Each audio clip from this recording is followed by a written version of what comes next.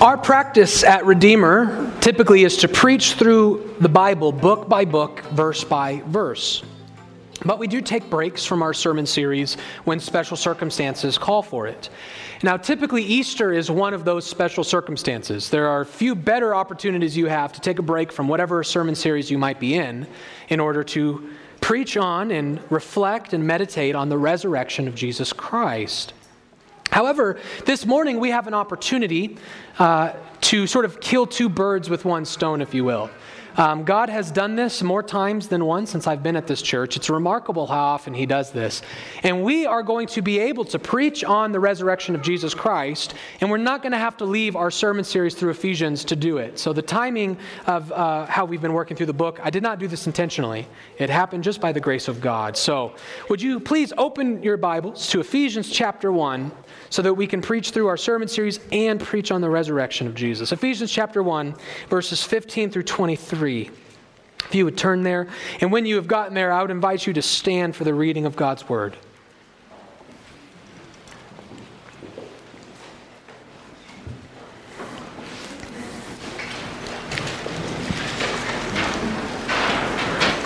Ephesians chapter 1, verses 15 through 23. For this reason, because I have heard of your faith in the Lord Jesus and your love toward all the saints, I do not cease to give thanks for you, remembering you in my prayers, that the God of our Lord Jesus Christ, the Father of glory, may give you the spirit of wisdom and of revelation in the knowledge of Him, having the eyes of your hearts enlightened, that you may know what is the hope to which He has called you, what are the riches of His glorious inheritance in the saints, and what is the immeasurable greatness of His power toward us who believe, according to the working of His great might, that He worked in Christ when He raised Him from the dead and seated Him at His right hand in the heavenly places, far above all rule and authority and power and dominion, and above every name that is named, not only in this age, but also in the one to come. And He put all things under His feet and gave Him as head over all things to the church, which is His body, the fullness of Him who fills all in all. This bars the reading of God's Word. Please be seated.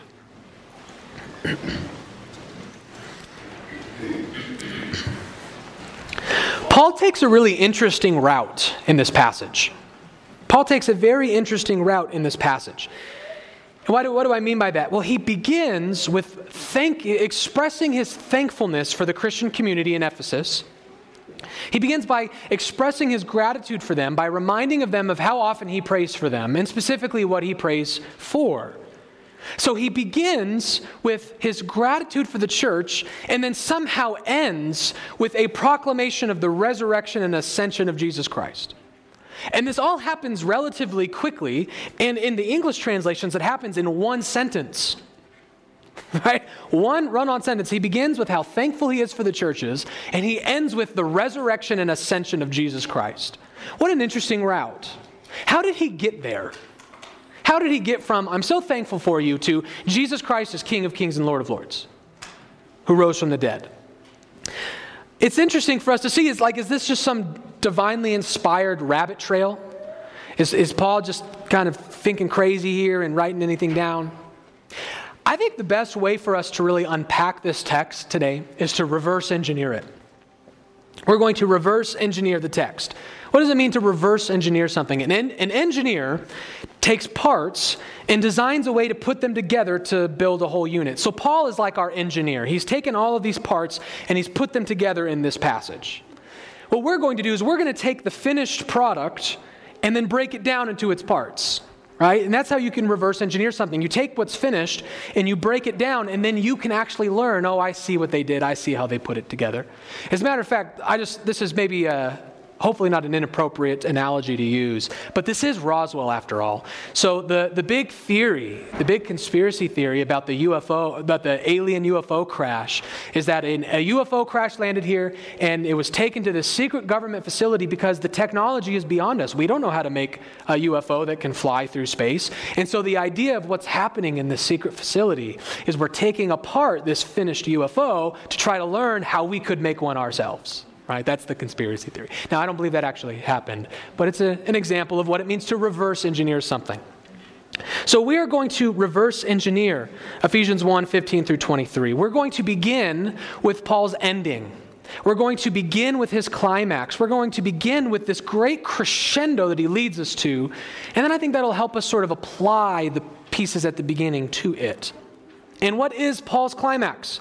Well, in short, it's the resurrection and supremacy of Jesus Christ. It's the resurrection and supremacy of Jesus Christ. Let's see that again. Read with me verses 19 and 20.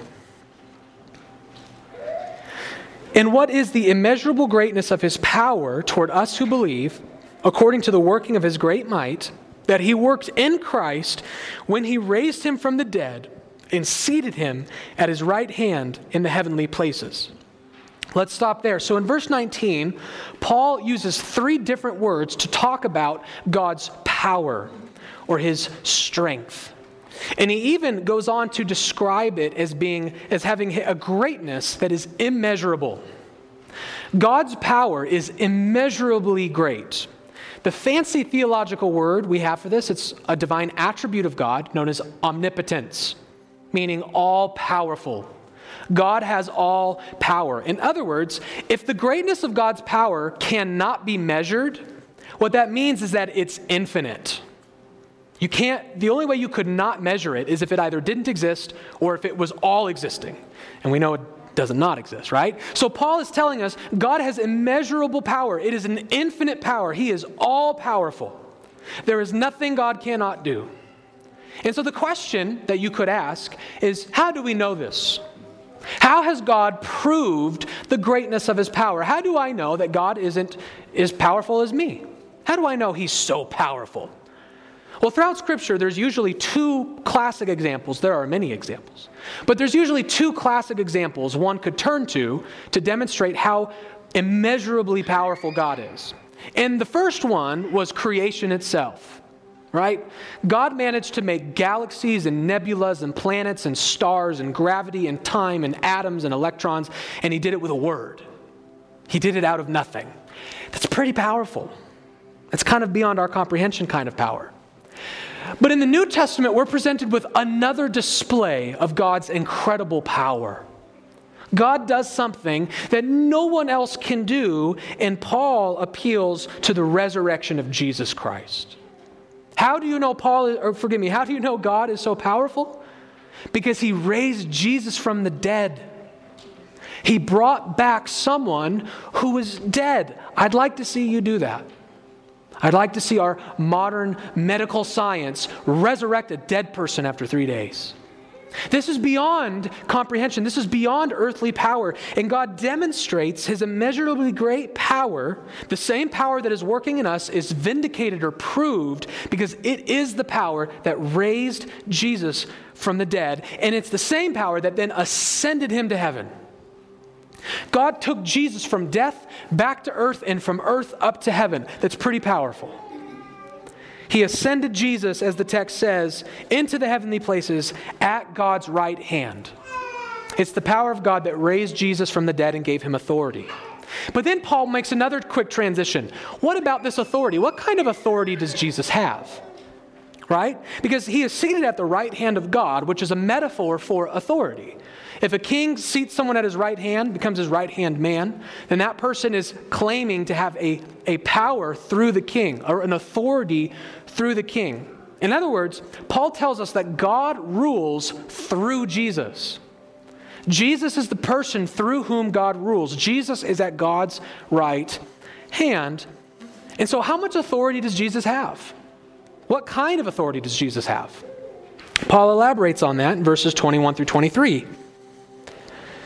He has been seated at God's right hand in the heavenly places, which is, verse 21, far above all rule and authority and power and dominion, and above every name that is named, not only in this age, but also in the one to come.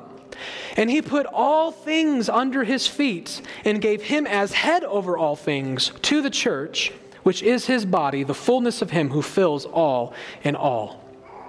So Christ's authority is universal. It's over everything. The first thing Paul tells us is that it's above angels and demons.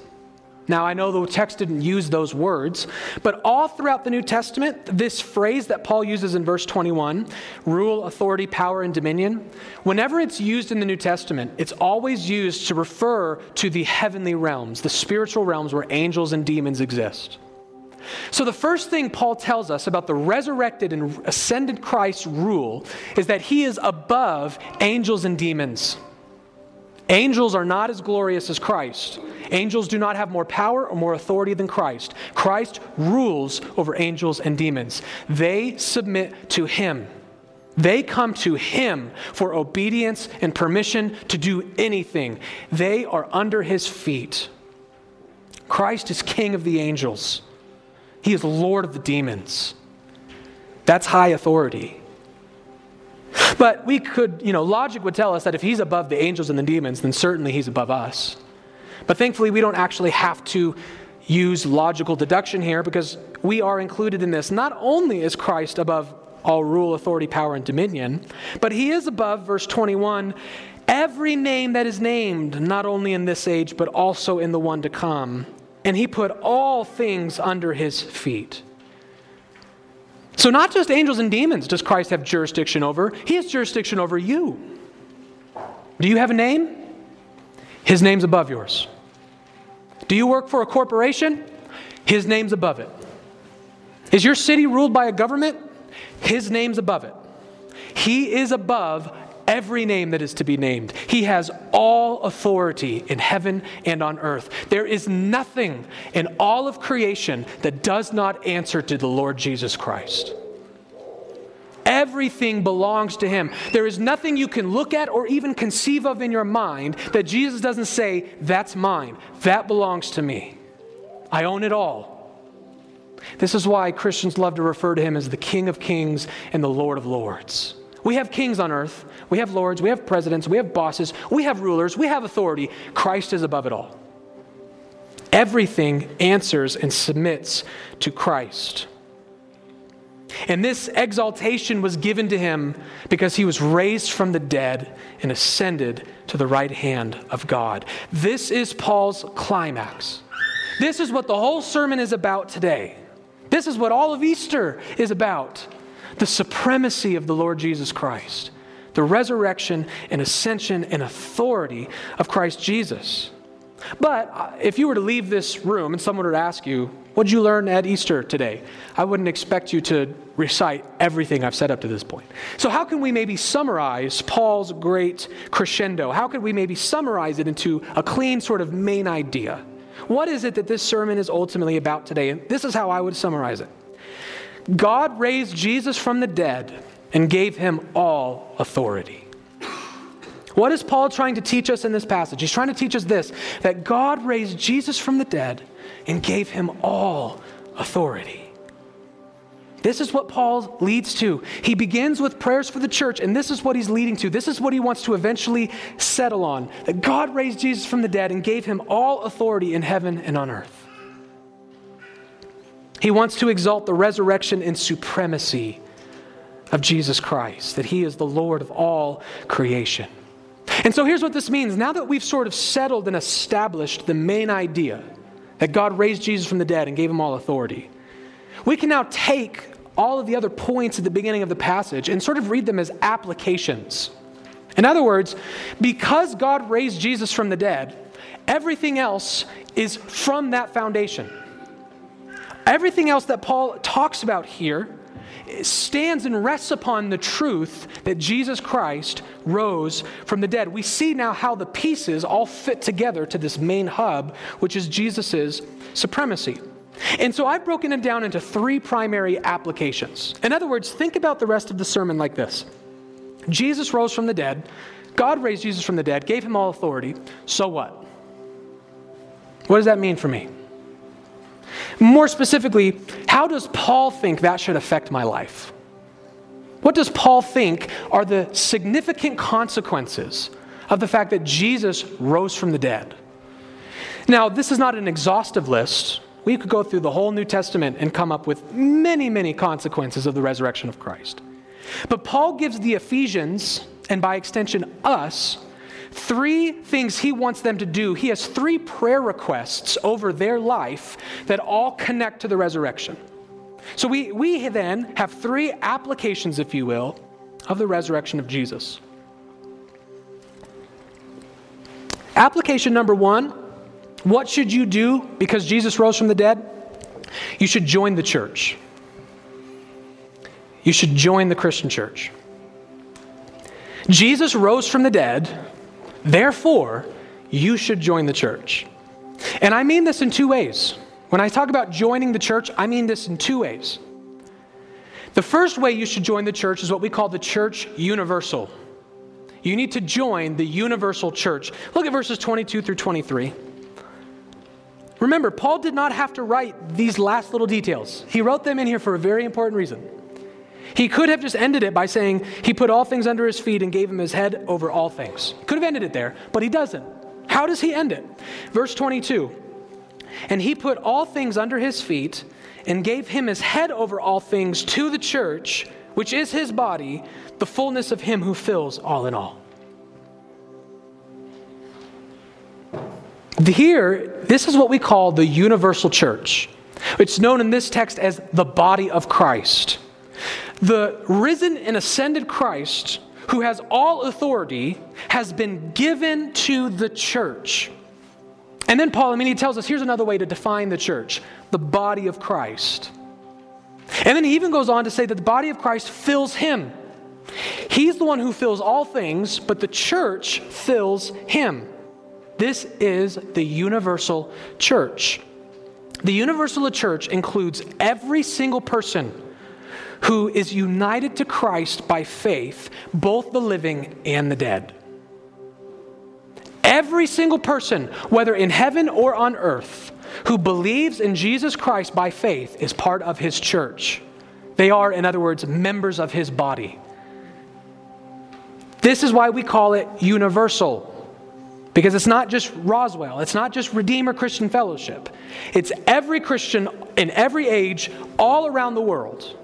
Everyone who believes in Jesus is part of the Christian church. They are part of the universal church. And Jesus in this text is said to be the head of the church in a very special and a unique way. Paul goes out of his way to tell us that Jesus has a relationship to the church that he does not share with anything else. Right? And this is important for us because if we were just to say, hey, Christ has authority over everything, right? Santa Fe, Christ has authority there. Washington, D.C., Christ has authority there. North Korea, Christ is Lord. Your household, Christ is Lord. The place that you work, Christ is Lord. He has authority over everything, and that would include then the church. So what do? Do we just lump the church in with everything? Yeah, the state, the church, the household, the family, the corporations, the land, the university, all of it. He's just head of all of it. You see the way the church just sort of gets thrown into the blender? Paul wants us to understand that, yes, Christ is head of the church because he's head of all things, but he has a relationship to the church he does not have to the state. He has a relationship to the church he doesn't have to families or to your place of work because it is only the church that he has been given to. Verse 22, he put all things under his feet and gave him as head over all things to the church. The sovereign ruler who's head over everything has been given not to the state, not to you specifically, but to the church. Jesus Christ has been given to us. And then it immediately tells us something else about the church that you can't say about the state, that you can't say about the universe, that you can't say about anything else, and that is the church is his body. So you see how, yes, Christ has lordship over all things, but he has a unique relationship to the church. He has been given to the church, and the church is his body on earth. And then it goes on to say that somehow, in some mysterious way, verse 23, which is his body, the fullness of him who fills all in all. In some way, shape, or form, Christ, who fills everything, is uniquely filled himself by the church. Christ fills us, and we fill him. That's what Paul's saying. Because we are his body, we fill him, and he fills us. Now, that's kind of an awkward way of putting it. It doesn't come off the tongue very well. right? What exactly is Paul saying here? Well, Paul is addressing how because we are the body of Christ, we are his unique complement on earth. We complete and fulfill his mission and his purpose and his rule on earth. In other words, Christ rules through his body on earth, which is the church. He rules and governs not just over us, but in us and through us. And in that way, we are said to complete him or to fill him. One commentator said this: the writer's overall thought is that the church is Christ's fullness, and that Christ is the one who is completely filling the cosmos. The church appears then to be the focus for and medium of Christ's presence and rule in the cosmos. The church is sort of at the center of Christ's government. We are his body on earth. And so here's where all this is coming to. Do you see how important the resurrection is to the church? How can the church be the body of Christ if his body is dead in a tomb? How can the church be the body of Christ if he doesn't have a body? If his body is rotting away, if it's a rotten corpse somewhere in Jerusalem right now, then what is the implication of that? There's no Christian church. There's none. But because he's resurrected and because he rules through the earth, the church can now be the medium, the means by which he rules. We are the body of Christ. So the resurrection, therefore church. You see how important the resurrection is to the Christian church. And additionally, do you see how important the church is to Christ? Christ has this unique relationship to all of his believers, which we sometimes call the mystical body of Christ. As a matter of fact, this is the ancient term. The way the mystical body of Christ or the universal church, you know what we used to call that in the early centuries of Christendom? Catholic. What we're talking about here is the Catholic Church. Now, the problem is that throughout the centuries, that term Catholic has become hijacked. And now when I say the word Catholic, you all think something that the word never originally meant. As a matter of fact, you actually think something that contradicts what the word originally meant. The word Catholic means universal. That's what it means. Yet when I say that person belongs to the Catholic Church, what do we mean by that today? We mean that's a specific denomination that belongs only to Rome. Right? Roman Catholics are those who submit to the Roman bishop. So we're taking this word which means all over the world, and how are we defining it? Rome, Italy. Catholic doesn't mean Rome. It means everywhere. We are not talking about Pope Francis when we say Catholic. This is why we can affirm that creed that we affirmed right before church started. In the Apostles' Creed and the Nicene Creed, we put the words into your mouth. We believe in the one holy Catholic Church. Don't let the Bishop of Rome take that word away from you. If you belong to Christ Jesus, you are part of his church, Catholic. You are more Catholic than Francis. Jesus loves his Catholic church, his mystical body on earth, believers of every age in every place who have believed on the risen Lord by faith. He has been given to them and they are his body. They complete and fulfill him. Christ rose from the dead. What does that mean? You need to join the Catholic Church. You got to come be part of the body of Christ. Easter Sunday compels you to believe in Jesus Christ by faith and become a member of his living body on earth. But we can't stop there. This is a long point. I'm sorry. But because in the Bible, the Catholic Church, the universal church, has a very special relationship to what we call the visible church or the local church.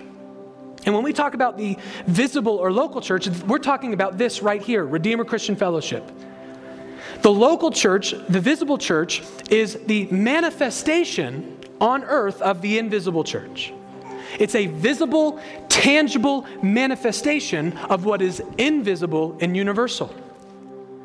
And I would simply submit to you that you cannot read through the New Testament and find anywhere that justifies being a member of the mystical body of Christ, but not a member of the visible body of Christ. It doesn't exist. Churchless church members don't exist in the New Testament. They're not there. If you are part of the mystical body, the scriptures compel you to join a visible body, a local body. So I am not just calling you to join the universal church by faith today. I'm calling you to find a Bible-believing church of local believers and become part of them. Join them. Join the church. I think this is even implied in our passage today. Look at verses 15 and 16. How does Paul begin?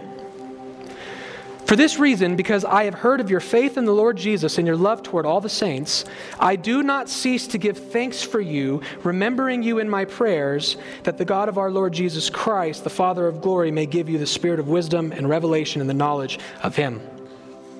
In verse 15, Paul thanks, he praises God for these people for what? Their love of Jesus Christ, entrance into the mystical church, and what? Their faith in the Lord Jesus and their love toward all the saints. There's two things Paul's looking for from you. There's two things that the resurrection tells you to do. Number one, believe in the Lord Jesus Christ by faith. Number two, show love to his fellow saints. You can't do that outside of the local church. You can't do that in the mystical church. You have to join a local church in order to love and show love to the saints. Jesus rose from the dead. Therefore, what? Believe in Jesus and go find yourself a church. You're welcome here.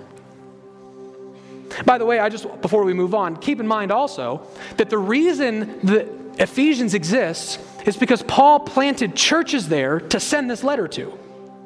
We read in our introductory sermon, Paul didn't just go into Ephesus, preach the gospel, a bunch of people got saved and said, good, you got your ticket into heaven. You're part of the universal church. See you guys. He stayed there. Okay, you believe the gospel? Great. This is the beginning of something, not the end. This is not the end. This is the beginning. You believe the gospel? Great. And then what did he do? He labored there for 3 years, planted a church, established pastors, left, and then wrote a letter back to the churches. Do you think Paul thinks that it's okay for you to just believe in Jesus and never go to church? No. That's not the will of God for your life. And how do we know that? Because Jesus rose from the dead. So join a church. Second thing, Jesus rose from the dead. Therefore, Paul wants you to grow in knowledge. He wants you to grow in knowledge. Paul prays for the Ephesians to have their minds illuminated by the spirit of wisdom and knowledge of God. He even speaks metaphorically of God opening up the eyes of their hearts. Look at verses 17 and 18 with me. That the God of our Lord Jesus Christ, the Father of glory, may give you the spirit of wisdom and of revelation in the knowledge of him, having the eyes of your hearts enlightened, that you may know what is the hope to which he has called you, what are the riches of his glorious inheritance in the saints. So Paul's first prayer request for these people is that they would have their minds and their hearts enlightened, illuminated to the revelation of God. Paul wants them to learn more of what has been revealed. By the way, he's not saying that I want you to get new revelation. He's not calling them to be prophets and apostles. He's saying what is already been revealed through the apostles. I want you to know more of it. I want you to understand it better. In other words, Paul's prayer request is that the Ephesians, and us by extension, would all become better theologians. And why do I say better theologians? The reason I say that is because there's this interesting, subtle, not a real contradiction, but a seeming contradiction in here, right? Because Paul begins by telling them, I'm so thankful for your faith in the Lord Jesus Christ. That's how he begins. So apparently their minds have already been opened, right? They already know who Jesus is. They already believe in Jesus. And then he takes these people who already believe in Jesus and he says, you know what I hope happens to you? You know what I pray? I pray God would open up the eyes of your heart and give you understanding and wisdom of the knowledge of him. I thought they already had that. I thought they were already believing in Jesus. No, so what is Paul obviously saying? Paul is saying the resurrection means it's not okay to barely be saved. Your goal in this life is not to just barely be saved. Paul wants you, yes, to have the eyes of your heart opened and follow Jesus and know Jesus and love Jesus. But then he prays for what? More knowledge, more revelation, more understanding. Jesus rose from the dead. Therefore, we need to be constantly learning and having our hearts and minds opened to more and more of who God is. Now, let me remind you, though, that the way we have a relationship with God begins with our knowledge of God. You can't love the God you don't know. You can't love the God you know nothing about. We want to strengthen our relationship with God, and one of the means to that ends is through our heads first. The reason I say this is I don't want to present, because this is sometimes what happens with pastors, like nerds like me who just study theology all the time. People sometimes feel this pressure that I'm like telling you, like, you need to be theology nerds just like me. But I want to emphasize here, Paul does not want Christians just to become these academic, nerdy eggheads who just fill their heads with data so that they can show everyone how smart they are, right? Paul understands that the way we grow in our relationship with God is first by learning more of who He is. Theology is a means to an end. It's not an end in of itself. So I'm not just saying, hey, I want you guys to be a bunch of smart Christian apologists who know it all, so you need to study your Bibles more. Paul's saying, I want you to love God more. And that begins with knowing Him more. Paul is calling us, because Jesus rose from the dead, to a deep, satisfying relationship with God. And the only way we can get there is if we first learn of who He is. It is possible to know a lot of God in your head and not have Him in your heart. That's possible. The best proof of that is in the book of James. We are told that demons have a pretty orthodox belief in God. Demons know that there's only one God. They know that. Demons know Jesus is Lord. They know that. Demons probably have pretty good theology. They probably know more than you do. But that's obviously not enough.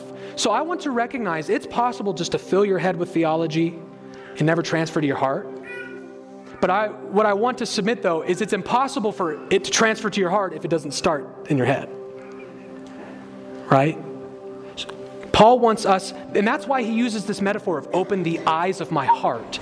He doesn't say open the eyes of your mind, although he does want your minds to be illuminated too, but he wants our hearts to be illuminated, which means we are not just receiving more data of God, but we're embracing it.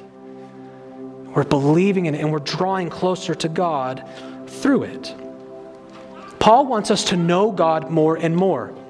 And he knows the foundation of this is the resurrection. How does that work? How is the resurrection the foundation for knowledge of God? Well, here's how. Because all throughout this part of the passage, Paul talks about who is it? I'll put it in form of a question. Who is it that gains knowledge? Do you open up the eyes of your heart? Do you illuminate your mind? No, what does Paul say? Verse 16. Oh, that's verse 17. That the God of our Lord Jesus Christ, the Father of glory, may give you the spirit of wisdom and revelation in the knowledge of Him, having the eyes of your hearts enlightened, that you may know. God is the one who has to give you this knowledge. God is the one opening up your heart. Now, this is not to say that God doesn't use means. Rather, He uses means to accomplish His purposes. What am I saying there? Paul is not insinuating that your job is just to sit on the couch and wait for God to take some metaphysical thumb drive and plug it into your brain and download information.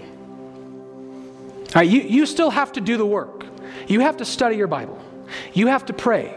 You have to read theology books. You have to go to church. You have to put in the work to understand the Bible, to understand God. But what Paul is recognizing is a person could dedicate their whole life to study and reading and church, but if God doesn't give understanding, it will be of no avail.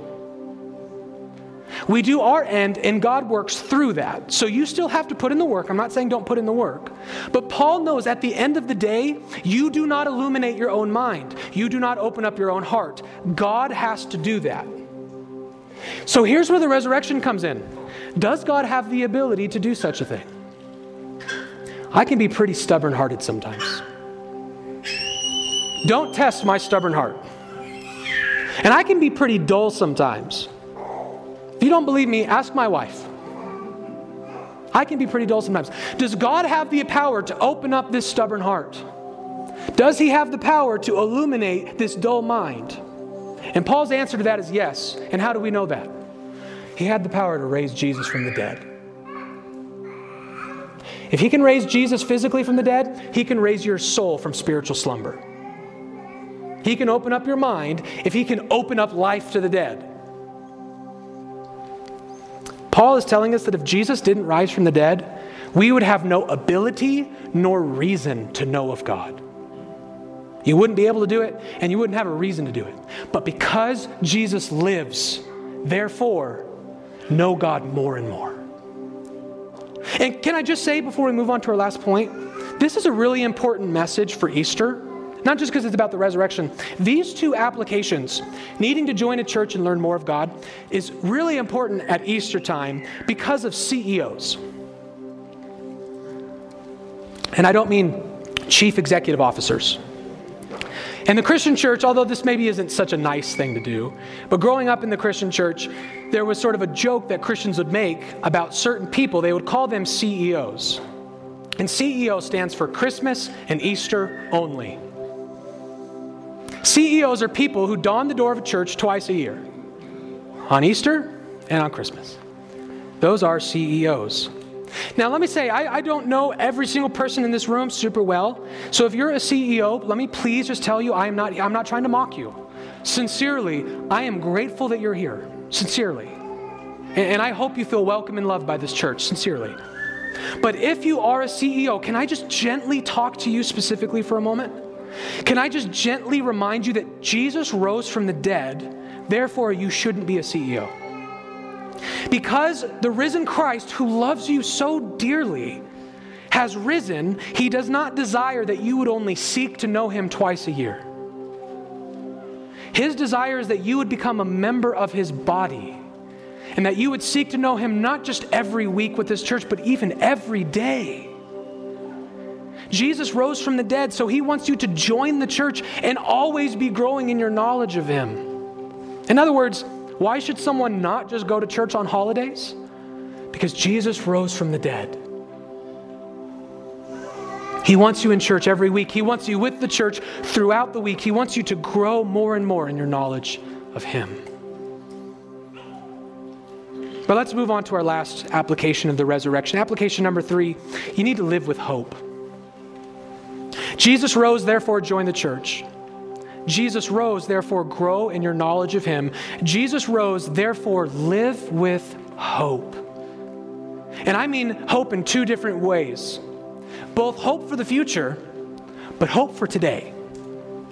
You, in Christ, you've got hope for the future, and you've got hope for the today. Let's begin with hope for the future, verse 18. Having the eyes of your hearts enlightened, specifically what? What does Paul want specifically our hearts to be enlightened to? That you may know what is the hope to which he has called you. Okay, what is this hopeful thing he's called us to? What are the riches of his glorious inheritance in the saints? We've been talking about this inheritance for 2 weeks now, and we've established that it's our future resurrected heaven. There is a glory awaiting us in Christ. There is an inheritance awaiting us when we will be resurrected from the dead and we will live with Christ forever. It's glorious. Paul says in another letter, it's so good, it's beyond your ability to imagine it. That's what he says. There is an unimaginable glory awaiting for us. And Paul says that can be yours today because Jesus rose from the dead. So you can live your whole life with this eternal perspective. No matter what happens to me today, I've got heaven waiting for me. I've got a resurrection waiting for me. You will go through no problems today that a good resurrection can't fix. That's not my quote, by the way. We have the hope of the future inheritance. Christ rose from the dead, and Paul says in 1 Corinthians 15, that means you're going to rise from the dead.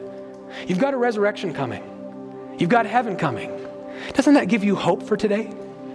You've got this hope in the future. But the good news is Paul doesn't say that our hope is purely future. It's purely eternal. Paul says that you can have hope now. Not just that you can have it now, but you can have hope about now. You can have hope in the midst of your circumstances. Why? Look at verse 19. Paul also wants us to have our hearts enlightened to know what is the immeasurable greatness of his power toward us who believe, according to the working of his great might that he worked in Christ when he raised him from the dead. Paul puts this in the past tense, implications in the present tense. In other words, the same power of God that raised Jesus from the dead is already in you. It's already at work in you. And if you don't believe that, just remember that the Bible teaches you cannot come to faith but by a miraculous work of God. You've already experienced the power of God in your life if you've been spiritually resurrected from the dead. He's already resurrected you once. The power of God is already at work in us. We're already receiving it. So why should you embrace every day with hope and confidence? You wake up in the morning, you rub your eyes, you breathe your breath, you put your feet on the ground. You should have hope and confidence for the day. Why? Because you are being guided and protected by the power of God which is in you. Now, this does not mean bad things won't happen. Ask Jesus whether bad things can still happen to faithful people. I'm not saying bad things won't happen for you. But what I am saying is that no matter what happens to you comes from God. God has prepared you for it. He's using it for your good, and He has the power to see you through it. So I'm not saying bad things won't happen. I'm saying you've got a power to embrace them and get through them. You can live with hope for the future and hope for right now. Why? Because God raised Jesus from the dead. Because He lives, I can face tomorrow. Because He lives, all fear is gone. So in conclusion, you should believe in Jesus and become part of His church. Why? Because God raised Jesus from the dead and gave Him supremacy. You should, as a believer, join yourself to a local church. Why? Because God raised Jesus from the dead and gave Him supremacy.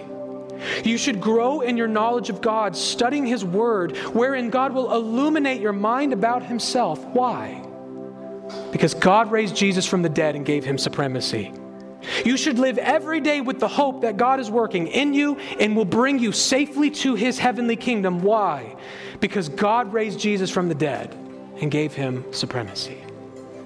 Come to Christ, join a church, grow in knowledge, and live with hope. And you can do all of these things because God raised Jesus from the dead. He is risen.